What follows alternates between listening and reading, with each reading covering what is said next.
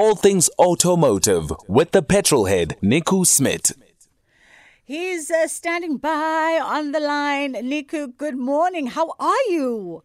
Good morning, Bridget. I'm awesome. How are you? I'm fantastic. So here I was after our last conversation, and Yes. I pulled up into my favorite yellow yellow garage, and I had a look at at the pump. I was on some. Niku said to me, this shandies, I couldn't remember the acronym, but it's written right there clear for you to see, needed to be 50 below. And then somebody on Twitter was like, actually Cecil's one is at a 10. So Yes. maybe you should just go to Cecil from now onwards. I listen, Niku, I listen. Okay, well, that's the idea. Well, not the idea that you should listen, but the idea with the advice is that there's definitely a difference in the parts per million, how clean the diesel is. And that should also, you should feel a difference in performance. And the car should be a little bit lighter, but it's also about looking after your engine. Yes. Especially, and it depends on the manufacturer, but unfortunately, the downside of the dirty diesel in South Africa is that some of the premium manufacturers can't bring their diesel cars in because they rely on a 0 or a minimum of 5 parts per million. PPM is basically the sulfur in the diesel. And before, sulfur was used as a lubricant in the engine. Okay. So that's why it had a high sulfur content. Now with new diesel injection engines, they run at 2,000 bar pressure, which is extremely high or even higher, and they spray the diesel directly into the combustion chamber. So if the quality isn't great, it can affect the engine in the long run. So that's the downside of the dirty diesel. But definitely the benefit is that, I would say if I had a diesel car, which I really like diesel cars, I would probably try and look for the closest Cecil and put the 10 ppm in if I could. Even with 95, the other day somebody said, why do you put 95 in your car, not 93? Well, it's again, you know what, you pay so much for a car, why do you want to put the cheapest fuel into the car? It's like, it's like your body and you have to look after it. So the same with the car, and this is just my opinion, I would always put in what the manufacturers require. So if they say put in 95, that's the way your engine works optimally, that's what I'm going to do to look after the car I have. The same applies when you have to service. Sometimes things go wrong in cars. That's just the reality of cars, especially if you have it for a while. Things break. Recently in my car, I had problems with a water pump that I had to replace, and so it cost me a lot of money. But I also know that if I don't do that, and something breaks even more, the price, it's going to be even more expensive. So my feeling is always look after your car, service it as much as you can. Don't delay the problems or ignore them. They could actually become worse problems. So true, so true. And now that you tell me about the sulfur, were we really smelling sulfur this past week? I mean, I didn't smell anything, but I saw. I don't know if Monument. I don't know. Pretoria is a bit higher than Joburg. Joburg, I think, is. Joburg's higher than Pretoria. Actually, it's the other way around. I don't know, but I didn't really, where I live in Pretoria, smell the sulfur. I know a lot of people were battling in Johannesburg, but I guess that's a different sulfur to what you have in your diesel car. Okay. Yeah, because I didn't smell anything. I was on Twitter going, you all are lying. Luckily, I missed it too. But some people, I've heard it was quite bad. In certain areas, people were really, that was an overwhelming smell. So let's hope they sorted it out quick. Nico, somebody here just sent me a message, and they said, before I even forget, Tabang from Northwest says he asked you previously a question about how one sees that mileage of a used car has been tempered with or not before buying it. It's difficult to see, but I don't think it's that easy anymore to see. Because before, it used to be a little thing that turned over. Nowadays, it's electronic. So if somebody wants to mess with the kilometers of the car, in most cars, because it's electronic, they'll have to have some sort of diagnostic machine to plug into the car. So nowadays, when you service the cars, the technicians plug in a diagnostic machine that tells you what the problems are, what the warning lights are, and how to fix it. So the car is almost diagnosing itself, saying these are the things that's wrong with me, or they can have a look and see, okay, these are the problems. And then similarly, you have to be able to get into the different menus in there to turn the kilometers back. So it's actually not that easy to simply go in there and turn the kilometers back. And on older cars, people used to use drawers and all sorts of tricks because it was just simply a cable that turned, a little thing that turned over. Nowadays, it's actually really not that easy or that simple. And I think, well, what I would suggest is that if you have a full service history, that would be a way of looking at the car. So let's say you bought the car from a manufacturer. The car had to be serviced there. So if you have the VIN number, you can go to them and say, okay, this is the car I have. Is there a service record? Because a lot of manufacturers nowadays also record the services electronically. Before we had a stamp and a book. And, if you know the service manager or have a friend at the dealership, they might give you a stamp even though you missed the kilometers, and you could jippo that a little bit. Nowadays, it's electronically recorded with lots of manufacturers. So they go on the system and they say, oh, you know what, on the system we can see the car's last service was at 110,000 K. And if that car suddenly has 86 when you buy it, that would be a good way. But otherwise, I don't think you'd know. But these guys would have to, that did this, that turned the kilometers back, would be very sophisticated in their method because they need a diagnostic machine and need access to the menus. It's not that easy. Also, nowadays, what happens is older cars had one system that counted, which was that little thing that counted. Now cars, because they count electronically, I know some manufacturers, the cluster counts, but the gearbox also counts. So there's even a count in the gearbox. It's actually not that simple to turn back the kilometers anymore. I think it doesn't have. But again, I'm no criminal, so maybe it's happening a lot, and I don't know. But I know it's not that easy because the systems can't be jippered that easy because it's not just a simple little wheel running counting up.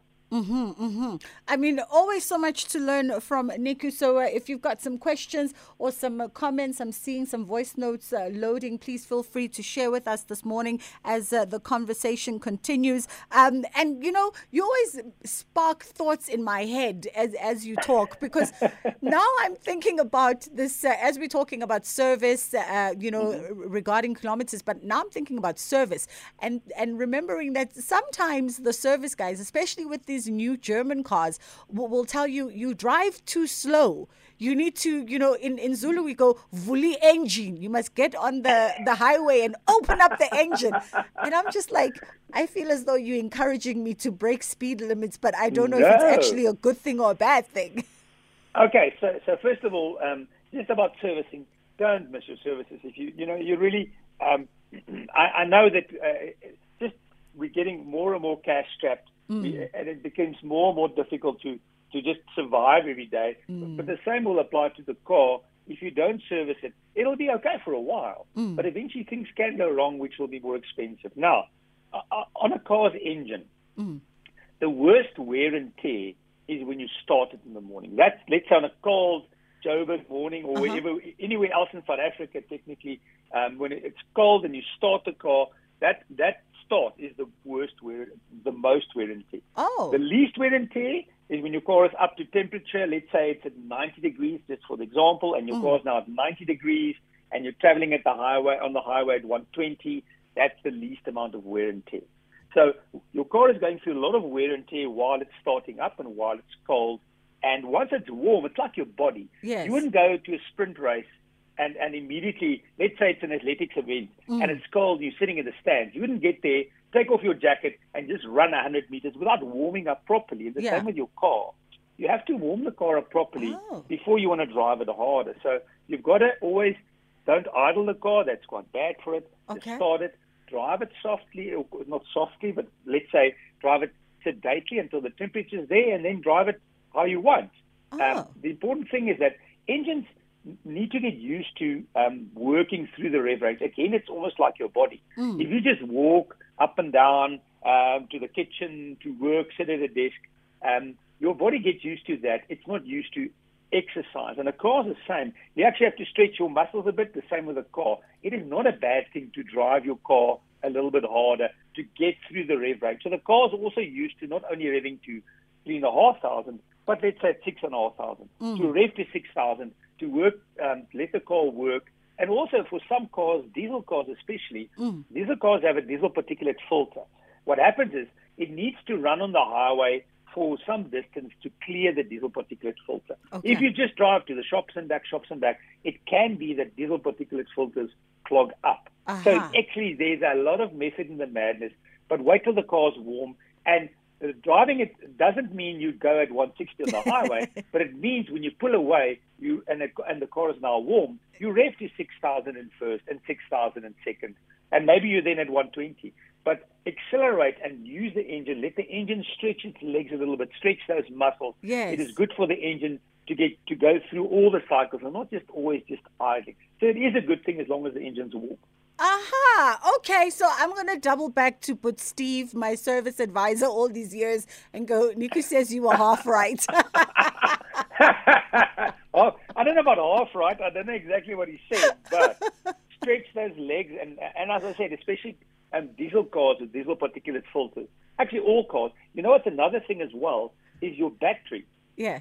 Your battery needs to get the energy back. So you have an alternator, which is something that puts energy back in the battery. And it slowly goes down and down. If it just drives to shops and back, it doesn't get a chance to fully load the battery. So a long-distance drive in any car is not a bad idea. Or if the car is just standing and it's just driving short distance, consider something that can put the energy back. So you have these little, like a little charger thing that you plug into a wall socket and into the battery, and that conditions the battery. And that does help because a lot of people, myself included, have found that the batteries, especially if the car wasn't driven a lot during COVID when we were home, the batteries eventually will go. And batteries have a certain lifespan, and you want to prolong that by keeping it in the optimal state.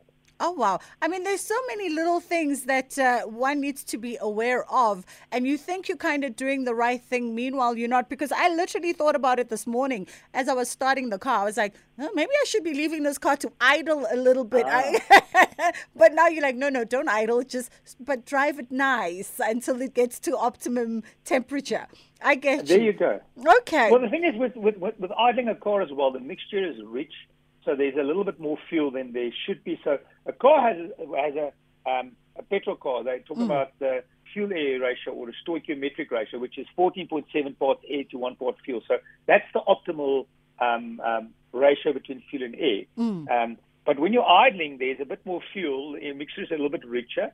And that slips past the cylinders into the oil. So the oil eventually, in the longer run, then loses its ability to lubricate as well as when it was new. So new cars, don't idle them, climb in and drive them. Something that's going to shock you. And a lot of people, and I think we've spoken about this before, new cars need to be run in. A lot of people think, you know what, you bought it at the SAC, it's just run in. If I do training normally, I'll ask all the salespeople in the class, okay, so do I need to run in the car? No, not necessarily, done in the factory. But none of them have opened the owner's manual. A lot of people haven't opened the owner's manual. Take your car's owner's manual, have a look in there. A lot of cars, it recommends you run in the engine.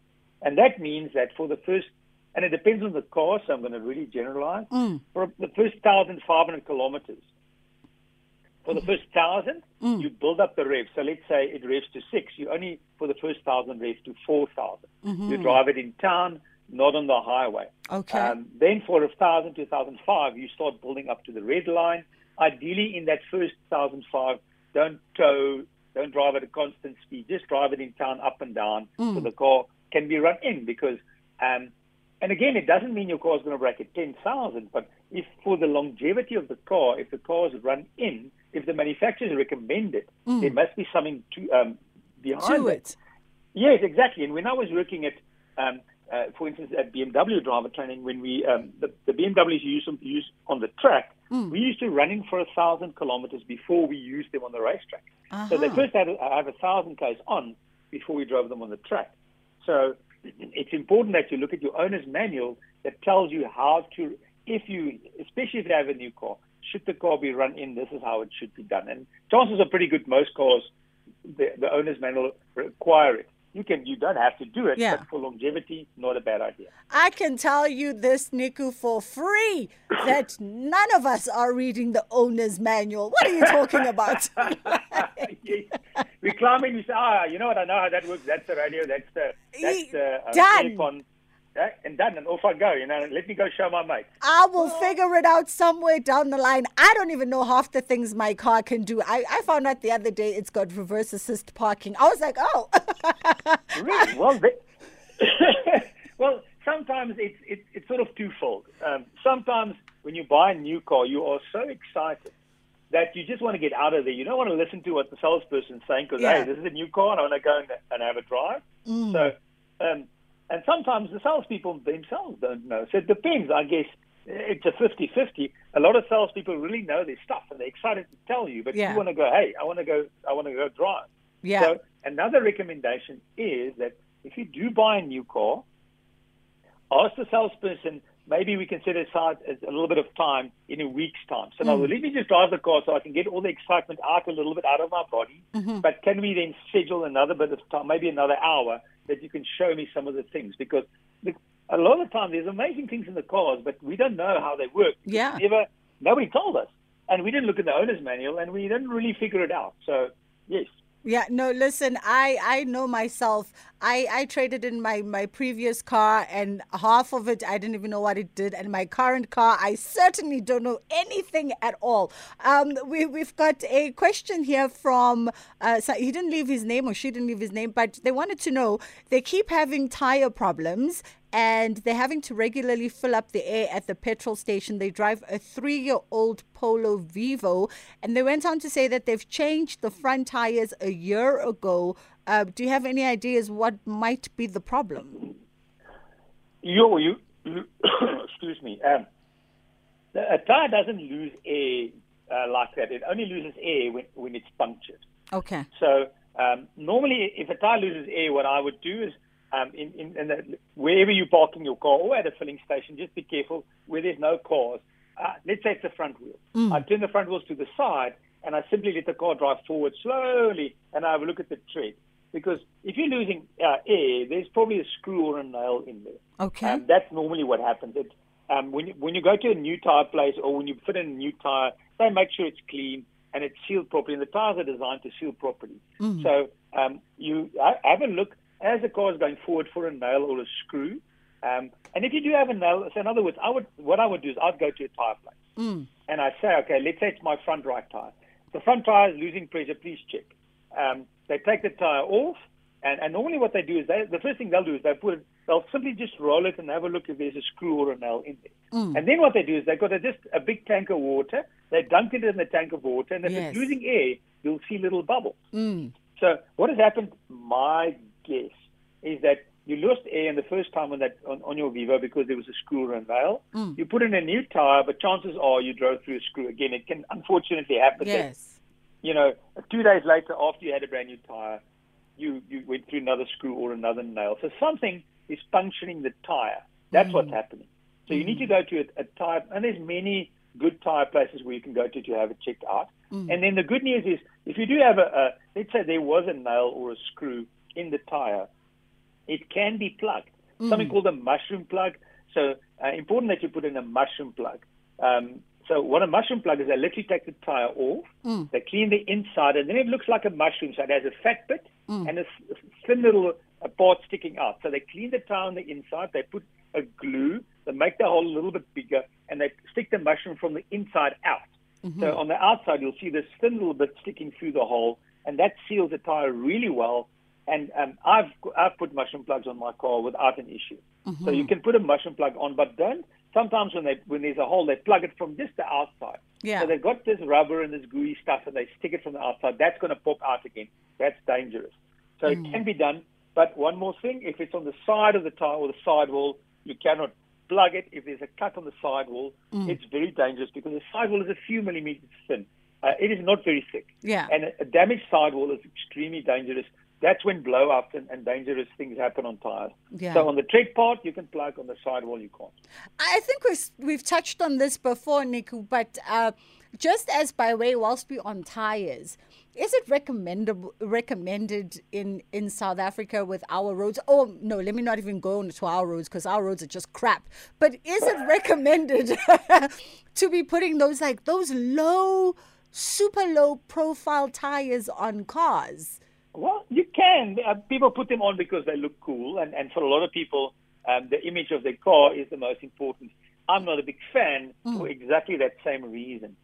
So what happens is, when you have a lower profile, simply what you have is you've got the mag much closer to the road, So there's a small gap between the road and your mag, or so in other words, or your rim. Yeah. So that means when you go through a pothole, it's easy to pinch the tire. So a low-profile tire, let's say it's a 20-inch tire, is much easier or much more likely to get damaged when you hit a pothole hard as opposed to something that has a higher profile. So if your car had, let's say the same car had an 18-inch tire, the sidewall, the amount of rubber on the side would be more. That means there's a little bit more to absorb and take that punishment through a pothole. Where if you have a low-profile tire and the pothole's a little bit deep, it's easy to go through there and actually damage the side of the tire. So I would say, if I bought a new car, I wouldn't be looking for the 20-inch tires. I'd rather be looking for the 18s because I'm not too concerned about what they look like. Yeah. As opposed to the roads. And some places, actually, the roads are quite good, but some places they're really horrible. And when you're driving long distance, you don't know what you're going to get, especially as soon as you're off major highways. Yeah. And if you then pinch the tire, you're stuck. And also a downside is that they don't always have these low-profile tires available readily, and they cost a lot more than a normal tire. So I would agree with that idea. For me, I'd rather put 18s than 20s because much easier to damage. I got you. And I'm just like, whatever the manufacturer recommends, when they designed the car, they thought about these things. So, just leave it factory standard. Exactly. So another thing is definitely when the manufacturers, let's say that you can go up to 21-inch, you can fit in 21-inch there, but there's a chance that you might lose the warranty or the maintenance plan that the manufacturer has as well. So if you put something, a lot of manufacturers are now like that. They have a certain set of tires and mags, and they say, okay, these are the mags supplied by us. If you go somewhere else and you put your own rims on there, your warranty is void. Yes. So be careful of that as well, because you can actually then, if there's a problem, it can actually damage the suspension of the car because maybe that mag is heavier, it's made from a different material. And if there's an issue, the manufacturer will just say, hang on, but when you buy the car and you sign all those pieces of paper, you're also signing that warranty and that maintenance plan details. And those say, excuse me, that if you do things that, in other words, the fine print there will say, if you put your own wheels on, you're not covered. Yeah. I mean, I learned this even with just my windscreen. I changed my windscreen, got chipped, changed it, I think about 1.5 years ago. And they met me at the dealership, the windscreen guys. And my dealer guy actually came to check. He was like, no, I got to check that it's got, the right, the barcoding and the whatever, because it affects your warranty. I was like, sheesh, I wouldn't have known all of this stuff. Well, it sounds like you're in a good dealership where they're looking after you. There better be 3 cars later. There better be. Exactly. Well, the thing is, all of us are, we're paying a lot for a car. Whether you're buying a 200,000 rand car, that's a lot of money for you. Whether you're buying a 2 million rand car, that might be a lot of money for you. Yeah. Whatever we're paying for the cars, we want to look after them. And I do always appreciate it when the manufacturer's service departments also look after you well. And they make sure that everything is good on your car and everything's all working and they try and help you when you're battling or it's a bit more expensive. Yeah. That's something I can really appreciate. Yeah. Nico, as a parting shot in our last 30 seconds, Mark wants to know, is the head gasket of the City Golf 1300 compatible with the City Golf 1400 2007 model, or is there a difference? I don't know. I really don't know. You've got to ask the manufacturer. So I would go to a Volkswagen dealership and ask them there. So Volkswagen dealership, alternatively Goldwagen, that sell the parts. Those are the 2 places where you could ask them and let the experts, because I don't know and I don't want to give you the wrong information. It's possible, but I don't know. Awesome stuff. Nico, as always, it's been delightful chatting to you. Who knew that a petrol head feature would be one of my favorite things on Jet Set Breakfast? Thanks, Bridget. Have a lovely weekend. Awesome. That was Nico. I hope you got a lot of enlightening conversation. He'll be back again with you next week, Saturday. Amanda is standing by with your 9 o'clock news.